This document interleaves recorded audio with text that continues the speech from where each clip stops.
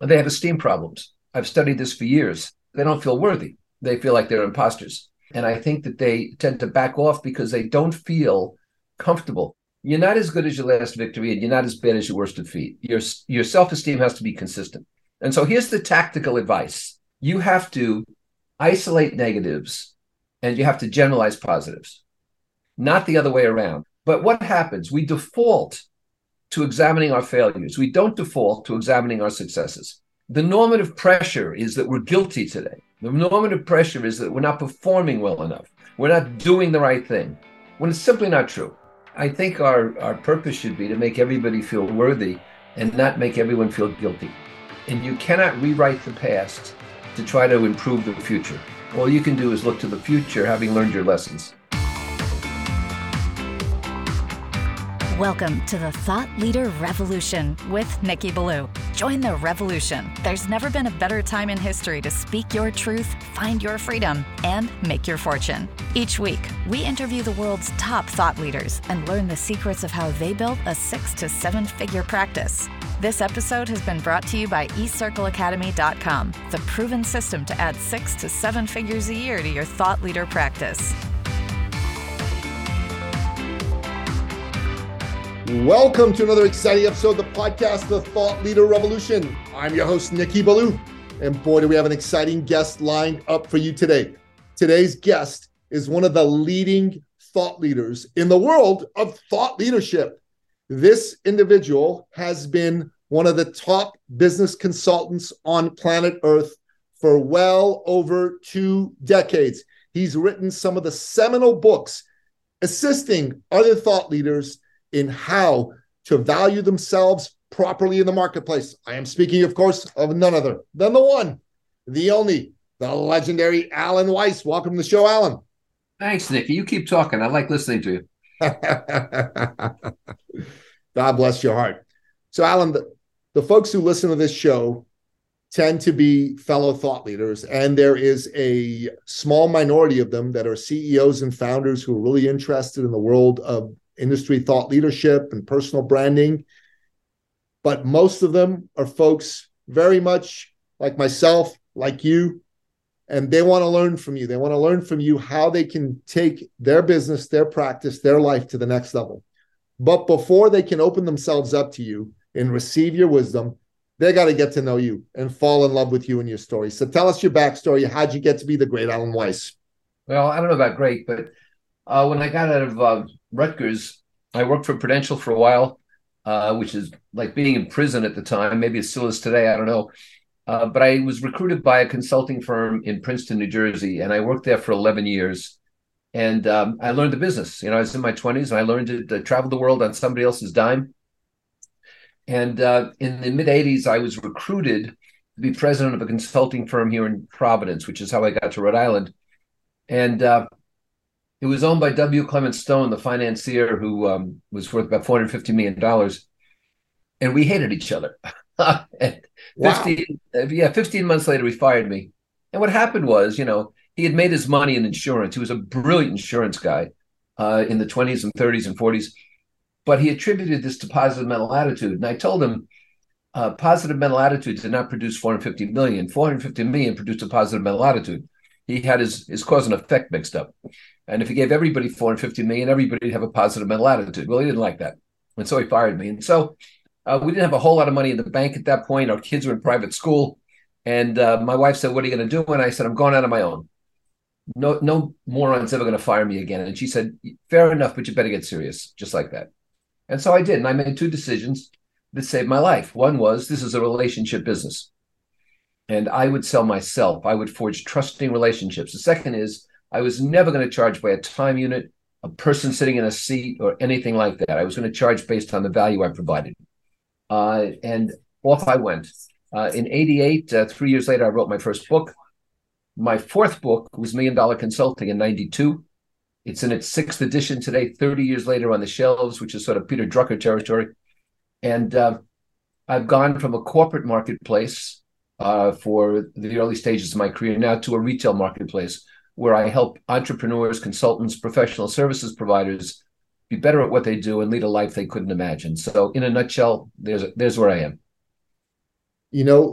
W. Clement Stone. That's very interesting that you knew that man. I had Jack Canfield on the podcast, and Jack used to work with W. Clement Stone as well. And Jack Canfield and I are both in the Speakers Hall of Fame. We know each other. Oh, okay, cool. He's a good shit. I like him. He's a good man. Yes. And one of my clients that I wrote a book with is a fellow by the name of Perry Wong, and Perry Wong is the #1 insurance agent for Combined Insurance, which is W. Clement Stone's insurance company that got sold to Chubb Insurance many years later. So, small world. Well, just to add just 30 seconds, Stone made his money by selling burial insurance. He would go through sweatshops, and for 2 cents or so a week, he would sell burial policies so that people would not be buried in a pauper's field, that have an independent burial and be identified. And people could afford 2 cents a week. And he trudged to these factories and sold it, made a fortune, and then was smart enough to sell out and get some brilliant financial advice. That's what he was brilliant at, not positive mental attitude. Yeah, got it. So it's just a small world that there's so many touch points to W. Clement Stone among the people that I've interviewed. A couple of weeks ago, I interviewed a woman by the name of Lynn Twist, and she worked with Buckminster Fuller. And 2 days before I interviewed her, I read a book by Robert Kiyosaki, and he'd worked with Buckminster Fuller. And it just seems to be certain messages congregate in my presence through the universe. And it's just an incredible thing from my perspective. No, it's about what you said before. It's about thought leadership. Marshall Goldsmith and I wrote a book together, and we're buddies. And I asked him at one point, how do you think somebody becomes a thought leader? And he says, you hang out with them. Simple as that. He carried Peter Drucker's bag, literally carried Peter Drucker's briefcase. How do you become a thought leader? You hang out with them. I like it. Osmosis. So why do you think it is, Alan, that so many thought leaders, and frankly, business people in general, undervalue themselves and undercharge and fall into the time for money trap?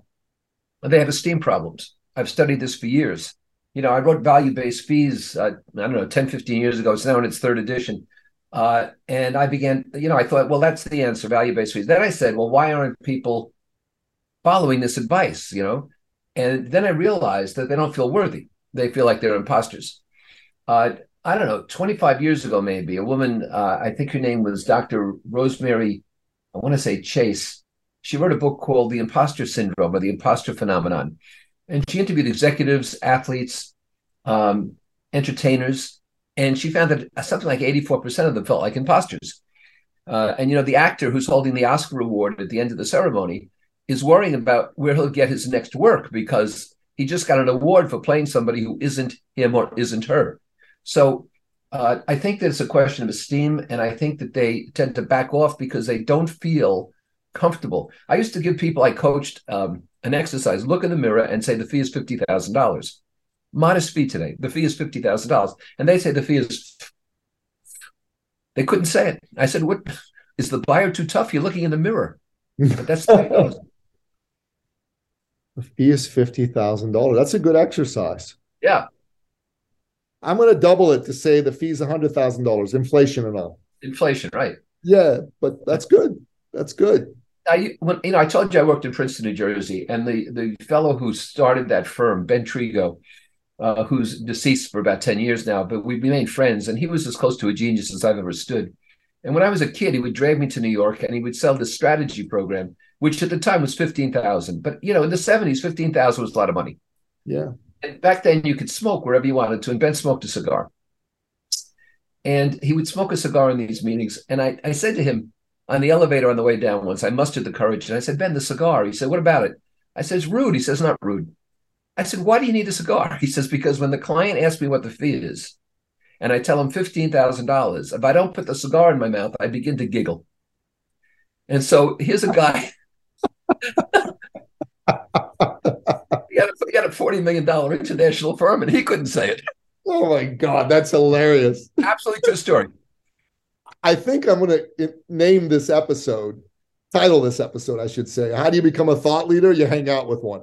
You know what I mean?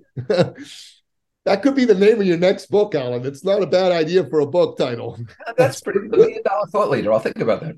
Yeah, it's good, man. It's good. Okay, so esteem issues.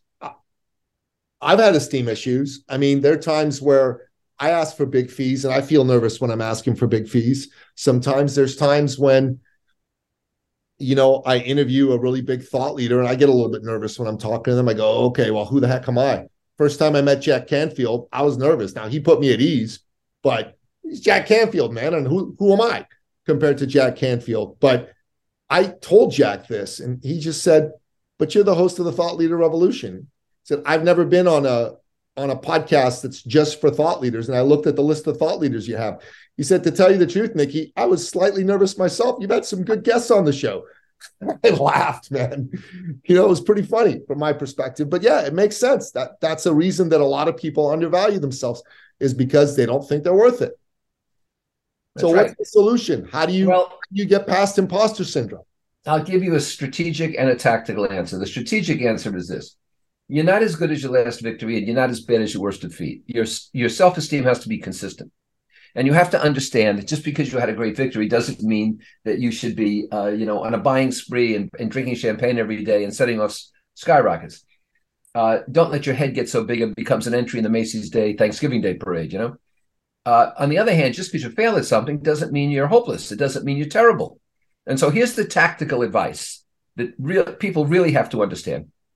You have to isolate negatives and you have to generalize positives, not the other way around. So here's what people usually do, Nikki. They go into some place, they don't make a sale, and they walk out saying, I'm a terrible marketer. They generalize a negative instead of saying, on this day, in this place, with this person, I didn't make a sale. That's isolating the negative. Conversely, people with low esteem they get a sale and they say, oh my God, I was lucky. Instead of saying, I've become a really solid marketer. Now, the reason this is so important is that the way you talk to yourself, self-talk, informs your behaviors. And that's the manifestation that people will see. Now, just to give you some social proof for this, you think about raising kids. If your kid misses a kick on the field, a football game, soccer game, you want to say to the kid, don't worry, no one could have made that shot. No one could have done that. You don't say to the kid, you're awfully awkward out there. Conversely, the kid comes home, has an A on a history test. You don't say you got lucky today. What you say is you become quite a scholar. This makes a profound difference in how kids are raised, right? I have on my blog, my daily blog, I have a category that says it's not your mother's fault, right? So what we have to do tactically is to isolate the negatives to a particular time and place and generalize the positives so our self-talk is positive and our resulting behavior is positive. That's the key. But what happens? We default to examining our failures. We don't default to examining our successes. The normative pressure is that we're guilty today. The normative pressure is that we're not performing well enough. We're not doing the right thing, when it's simply not true. But that's what we're led to believe. That makes sense. That makes complete sense. And you're 100% right. When I win really, really big, first thing I say to myself is, I got lucky, man. That's probably not going to happen again. I even think that sometimes. It's probably not going to happen again. I mean, when you hit your number on roulette, you got lucky, right? When you make a sale, it's not because you're lucky. It's because you have value. Yeah. This is bang on examining, examining your wins. And you should examine your wins more. I'm going to do this. This is pretty brilliant. This is a strategy that you've got to implement over time. It's not going to happen immediately, but if you implement this over time, it'll make you feel more worthy. And when you feel more worthy, it'll be easier for you to ask for what you really want. And it'll be easier for people to say yes, because they'll feel congruent with what you're asking. And they'll go, oh yeah, of course he's worth it. Well, you need a trusted other to hold you accountable too. I coach a hell of a lot of people globally. And when one of them starts to say to me, I struggle with this, I have a hard time with this, I tell them to knock it off. You might have a challenge. You might like to do something better, but stop telling me you're hopeless. I really don't want to hear it. Did you ever see that little clip with Bob Newhart where he plays a psychologist? Yeah. It just reminded me of that. Yeah. Stop it. It's $5 and I don't make change. Right. He says, well, you still have 2 minutes left. You still have 2 minutes left. Yeah, I don't know. We can keep talking. All right, that's funny. Yeah, that's great. That's great. Okay, so really, that's what you need. You need a trusted other to hold you accountable. I agree with that 100%. You've got to have someone holding you accountable. Yeah. And you've got to change your self-talk. You got to have someone holding you accountable, and you got to practice asking for fees that are based on the value that you provide. So here's the next question. How do you determine what the value you provide is? You determine it with the client because you get objectives. And so you say, whether it's an individual who you're coaching or it's an organization that you're consulting with, you say to your buyer, and only the buyer, never anybody else, you say to the buyer, because that's the person making the fiduciary investment here, you say, look, what do you want to accomplish? And the buyer says, well, we want to increase revenues, we want to increase margins, we want to decrease attrition, whatever it is. And you say, okay, let's take a conservative estimate. If we do it by this percent or that percent, what's it worth? And you have the buyer collaborate with you so that when you put the proposal together, it's not numbers you've made up, it's numbers the buyer has come up with. Now, these have to be outcome-based. They can't be something like, we want better communication. We want people to buy into the message. We want people to have alignment. Those are human resource objectives, and they're worthless, absolutely worthless. You can create more alignment till the cows come home and lose money. Mm-hmm. And so you're looking for improvements in the external world from your operation. Once you have that, then you monetize it. So if a client says, look, if we do what you and I are talking about, we'll save $1 million next year. And then I say, fine, we're going to cut that in half. We're going to take 500,000. And by the time I add up various things, we might have, say, $2 million of improvements or savings or whatever on a conservative basis. And then my feeling is a 10-to-1 ratio is what you want. So $200,000 fee for $2 million. Where else do you get 10-to-1 these days? Unless you bought Apple stock way back, you're not getting 10-to-1 anywhere, right? Yeah. And so it's what this is a very good deal for the client in terms of ROI and equitable compensation for the consultant. And that's a good deal. That's what everybody wants. Excellent deal. Yeah. So $2 million in improvements means a $200K consulting fee. Makes sense. And the other thing is that you always give options. Option 1, option 2, option 3. And each option has more value. So, if people love to see value increased. Now, the psychology here is that I don't go above 3 because the literature has shown that when people have a lot of options, they freeze. And some people still have the money in like low interest savings accounts because they have so many investment options, they don't know what to pick, so they do nothing. But, if you think of an auto dealership, they throw you the keys and they say, yeah, test drive the car. You can come on back. And they come back and they say, how'd you like it? And the person says, this is a very good car. And they say, well, you look really cool in it. Say, I look cool in it. Well, that's great. And they say, but around the corner here, I have a car you look even cooler in. Costs a little more, but would you like to see that? And the person says, well, I guess no harm in that.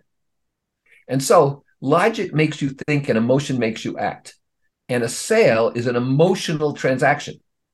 So too many people intellectualize it instead of emotionally showing how someone will benefit, because behind every corporate objective, there's a personal objective. And if, of course, if you're just dealing with an individual, it's all individual objective. And so you need an emotional contact. You don't want chess here, you want rugby. Behind every corporate objective is an individual objective. I've never heard that said before. Let me give you the social proof. Yeah. So somebody says, look, I want you to help me get better teamwork and better performance so we have a better customer results, and we're not duplicating effort, and we'll save money by not duplicating effort. Well, that's fine. That's an outcome. However, what's really at work here is that this CEO doesn't want to play any more role as a referee. Sick of it. Tired of refereeing among teams and interest groups and executives. If I can lift that to that CEO, it's worth a great deal. Yeah, that's brilliant. That's brilliant. And it's the truth, So that's why it's a mistake to go and do a deal with HR in most cases, right? There are no deals with HR. HR has no money. HR is it's some kind of ephemeral thing down there. It's an existential view of the world where, let's all be happy and change things. I mean, HR is a vestigial appendage. It's less worthy than an appendix, and it should be out in the line areas. I mean, line people should be responsible for those kinds of things. And any kind of improvement initiative in the organization should have a demonstrable improvement in the well-being of the organization in terms of its income, in terms of its repute, in terms of its brand, and so forth. Yeah. And you have to be working with people who can make that happen. You're making me think, which I really appreciate. There is something that I'm wrestling with right now. So if you don't mind, I'm doing this interview with you. I'm going to ask you your thoughts on it, okay? Sure. So for the last 7.5 years, I have been working primarily with a lot of business coaches, consultants, even health coaches, relationship coaches, all around helping them be seen as a thought leader, as the go-to authority in their space. We've worked with a couple hundred people during that time frame very closely. We've worked with several thousand in just, one-up type situations. Now, earlier this year, for the very first time, the CEO of a technology company wanted to work with us. And he has 20 employees, $10 million a year in revenue. And his thinking was, I need a stronger personal brand. I need to be seen by the marketplace as an industry thought leader. So we worked with him. It was really great. We loved working with him. It was easier to work with him. He had more money to pay, all that good stuff. Then we worked with another CEO of a real estate investment company, and then another tech CEO out of Austin, Texas. Now we're in Toronto, so it was great. And we've got a couple of other CEOs that we're in conversations with. One of them, I think today we're going to get to sign some deals with.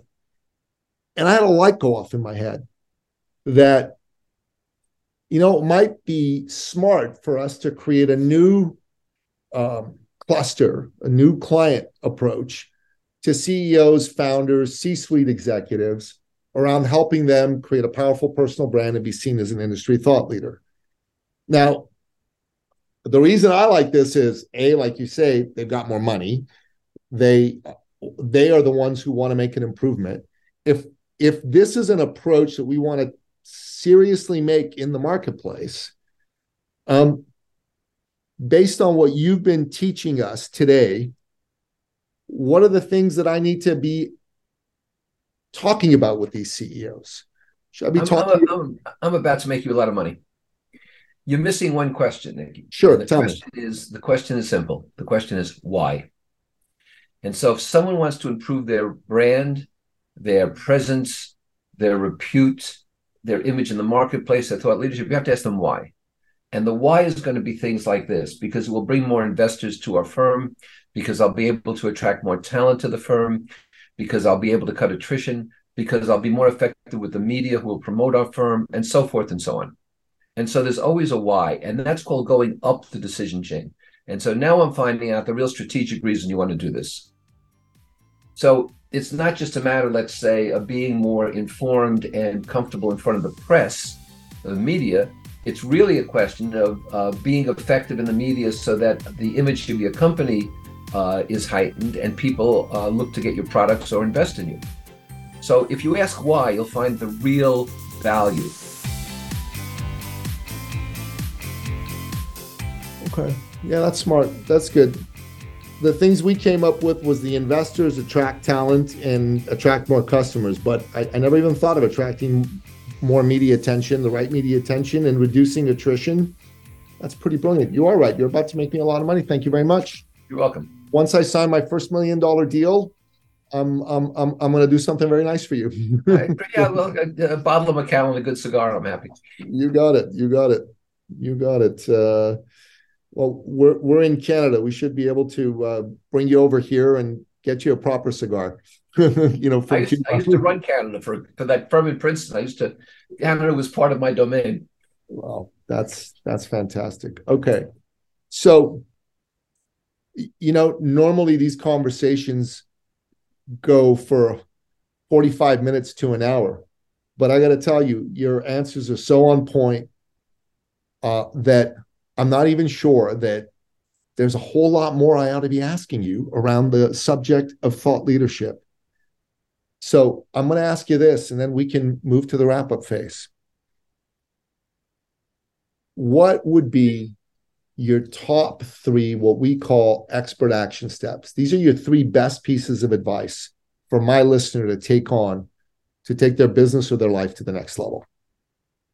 Okay, so let me just preface it by saying this. I used to run an annual thought leadership conference, and I would have people in like James Carville and Dan Pink and Jonah Berger and people like this to talk about how they got to where they are in thought leadership. Then last year, I ran one called Beyond Thought Leadership. And in that one, I had 6 people from 4 different countries come, my clients, who explained to my assembled group there what they did in terms of thought leadership.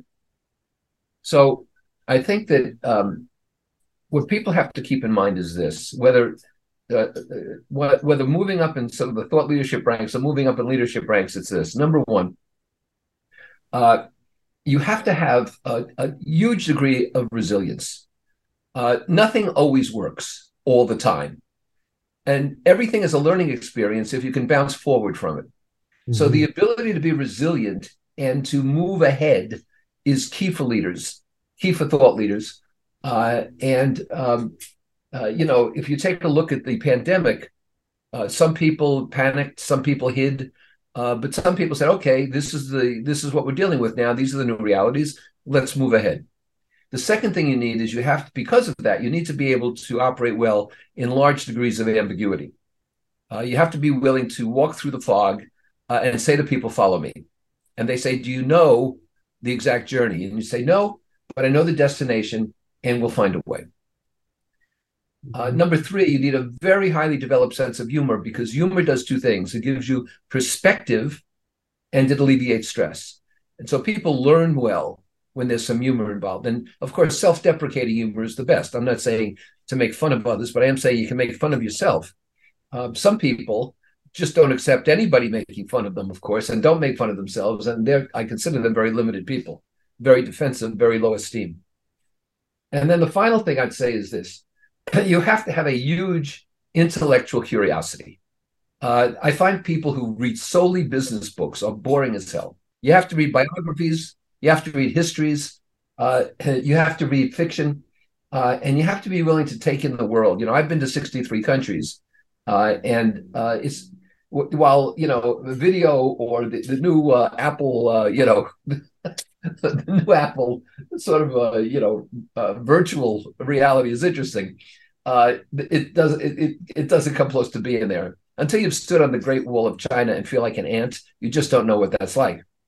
So you have to have an intellectual curiosity, and you have to be voracious in perpetual learning. And if you do that, what happens, Nikki, is not just you don't just become a thought leader and so forth. You become an object of interest to others. And when you're an object of interest to others, you draw people to you. I've trademarked a phrase called the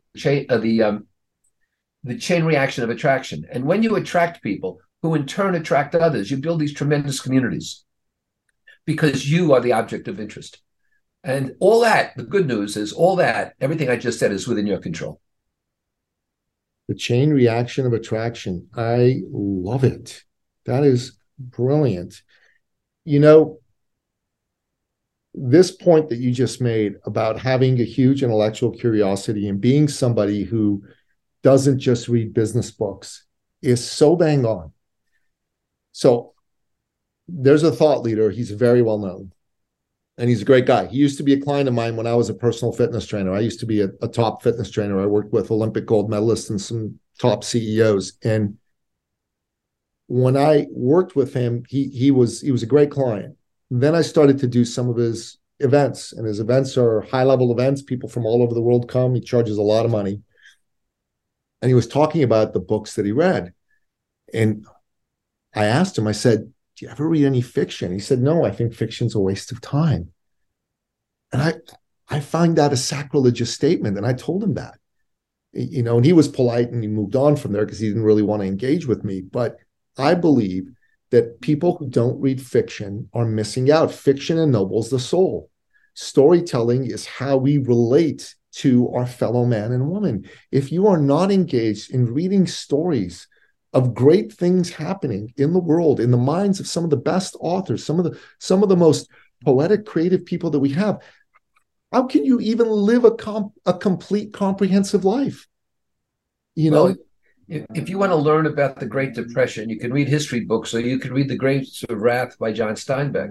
Absolutely. Which tells you really more about the Great Depression than any kind of history book does.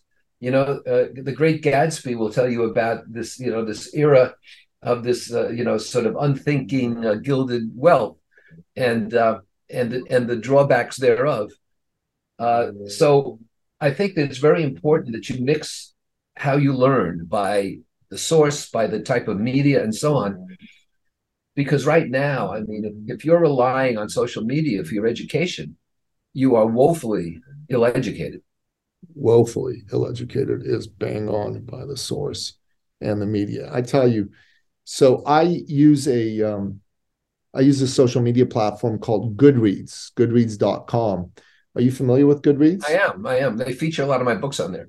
Okay, great. So I'm on Goodreads, and I've written a few books, and a few of them are on Goodreads. They're not as well known as yours, but they're good books. And for since 2015, I've been tracking how many books I read, and each book, when I start, when I finish it, and I write some reviews on them. And for the last 6 years, I've read at least 100 books a year, paper books, so not audio books, not Kindle books, paper books. And I got to tell you, I think it's made me a better human being.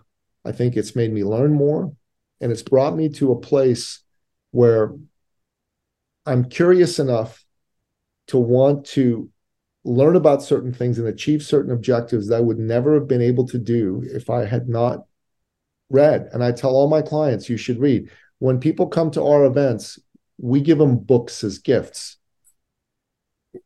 If you look in here, in my office, I've got a whole bunch of these cabinets full of books, and we've got multiple copies to give to people, because I want people to read. If you're a thought leader, how can you be a thought leader and not be a reader, and not of just one genre of books, but of multiple genres of books? So thank you for saying that. I'm glad that I'm not alone in thinking that. Well, it comes to this object of interest I talked about, because you have to be able to converse with people. And if people have read things and you haven't read them or are unfamiliar with the subject matter, you're not an object of interest. You're a hanger-on. Set. All right. So before we wrap up, what's the best book that you read lately, and what are you reading right now? Right now, I'm reading Simple Lies. I think it's by Baldacci. And I love him. I love Baldacci. I read his last book, The 620 Man, as well. And I recently finished a book. I forget the name. It's on during the English Revolution. It's a historical account of this fortress, which was somebody's great manor home that stood out. I think it was called the Lansing House. And what happened over the couple of years of the Civil War. Since I was graduated in '68, since I did so much reading in college, I've never not had a book on my night table or in my briefcase or on my tablet. Never not had a book since 1968, since June. And I'm in my den right now, and across the hall is my library, and there's about 5,000 books, because even if I read something on a tablet, I buy the hard copy. I like them around me. And I learned in college that my creative writing teacher said to me, pick an author and read his entire oeuvre, read everything he's written. So I was fortunate enough to just have picked Steinbeck and Updike. And I read Steinbeck's stuff, but Updike was far more prolific. And I read everything he had written and was writing until he died. Yeah. And then more lately, I've read all of John Irving's work. And it's a great exercise, and it's great fun. Then, you don't enjoy everything, but you get a full picture. And the interesting thing, Nikki, is to write dialogue in fiction, you have to know how people think. Yes. So, I'm reading one of Dan Jenkins's book, and the title escapes me. It's one of his golf novels. Do you know Dan Jenkins? You mean the sports guy? Yeah. Yeah, He wrote sure. Semi-Tough that became a movie with Burt Reynolds back in. Yeah, of course. Yeah. So, and I just read his last novel. I just finished that last night. It's called Stick a Fork in Me, I'm Done. And he's funny as all get out. He's funny as all get out. So he's a guy who used to be pretty liberal in his philosophical alignment. And in the last several years, he's just gone fully against political correctness, and his novels just skewer the politically correct. So it's a lot of fun to watch and to read. And I just love reading this man's dialogue, and his characters are so wonderfully developed. They're larger than life. They're a lot of fun. A friend of mine introduced me to the work of John MacDonald, the Travis McGee books. Did you Mystery ever read writer. his? Yeah. So really enjoyed reading almost 2/3 of his books. They're hard to find, some of his older books, because they're out of print. But but this is an example of what I'm talking about. You mentioned Goodreads before, right? You mentioned Jenkins. You mentioned MacDonald, right? Yeah. I knew all three. And so you and I are able to have that conversation, as opposed to saying, oh, gee, I'm not familiar, and you have to bring me up to date on who they are. So that's the point of Reading Wire, that you can talk to almost anybody on anything. I mean, I don't know as much about nuclear physics as a physicist, but sure, I could probably talk about some things. Yeah, absolutely. I'll tell you, I think there is room for a podcast, a dialogue between readers about books, book reviews, talking about great books, because I don't think enough of that gets done out there on social media these days. And it would be doing a service to humanity to talk about some books and encourage people to buy them and read them. Well, we do that in my community. On my blog, I have, on my forums rather, I have what have you read lately? And it goes on for, I don't know, there's thousands of entries. And there's another one that says, what have you watched lately? And we compare notes. This is allensforums.com. And so I think you're exactly right, but you can't do it on social media. You have to do it within a community where the values are observed and respected, and where people see each other as peers, and not as I'm superior to you because I have a different attitude. Yeah. So I think your point is right. I think the important thing is where you do that. I have a blog called The Uncomfortable Truth. And, on there I talk to people about some of the kinds of things that you've been mentioning today, and some of the barriers we have to more honest discourse. There's massive barriers to honest discourse.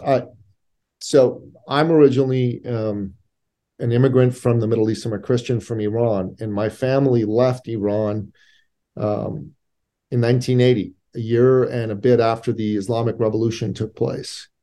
And my father decided that this wasn't going to be a great place to raise a Christian family anymore. So he decided to make a plan and get us out of Iran. And we, got out of Iran. We lived in Greece for a couple of years, and we settled in Canada. I've been so grateful to live in a free country all my life. And my biggest concern today is I see in the Western world, a lot of those freedoms are slipping away. There's a lot of people that are making it impossible for you to say certain things. There's speech codes. How can there be speech codes? There's speech codes back in Iran. That's why we left Iran. You say the wrong thing, you can lose your job, you can lose your home, you can lose everything you have. You can even lose your life. We can't allow that to happen here. We cannot allow that to happen here, no matter what. This is the line in the sand that I've drawn. I'm a businessman, don't want to get into the political fights, but I'm getting in the political fights. I've written a couple of books about political correctness and wokeness and standing up against that in the corporate world. And I've also gone on TV shows in Canada and the United States speaking about that because, Edmund Burke said the only condition necessary for the triumph of evil is for good men to stand by and do nothing. And I'm not going to go to my grave having done nothing. No, sir. Well, I think our purpose should be to make everybody feel worthy and not make everyone feel guilty. And you cannot rewrite the past to try to improve the future. All you can do is look to the future, having learned your lessons. Amen, my friend. You cannot. I'm going to write that down. That's pretty beautiful, pretty profound.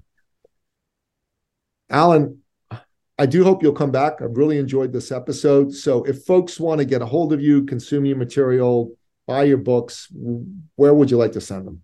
The best thing to do is allenweiss.com, ALANWEISS.com. You'll find free audio, free video, free text. You can sign up for all my free newsletters and podcasts and everything else. And so I hope you'll do that and take advantage of it. We'll make sure we put that in the show notes. I really appreciate it. Alan, I feel like I've made a new friend. Hope you feel the same way. Like to stay in touch, like to do more of these with you in the future and see what other ways we might be able to collaborate together.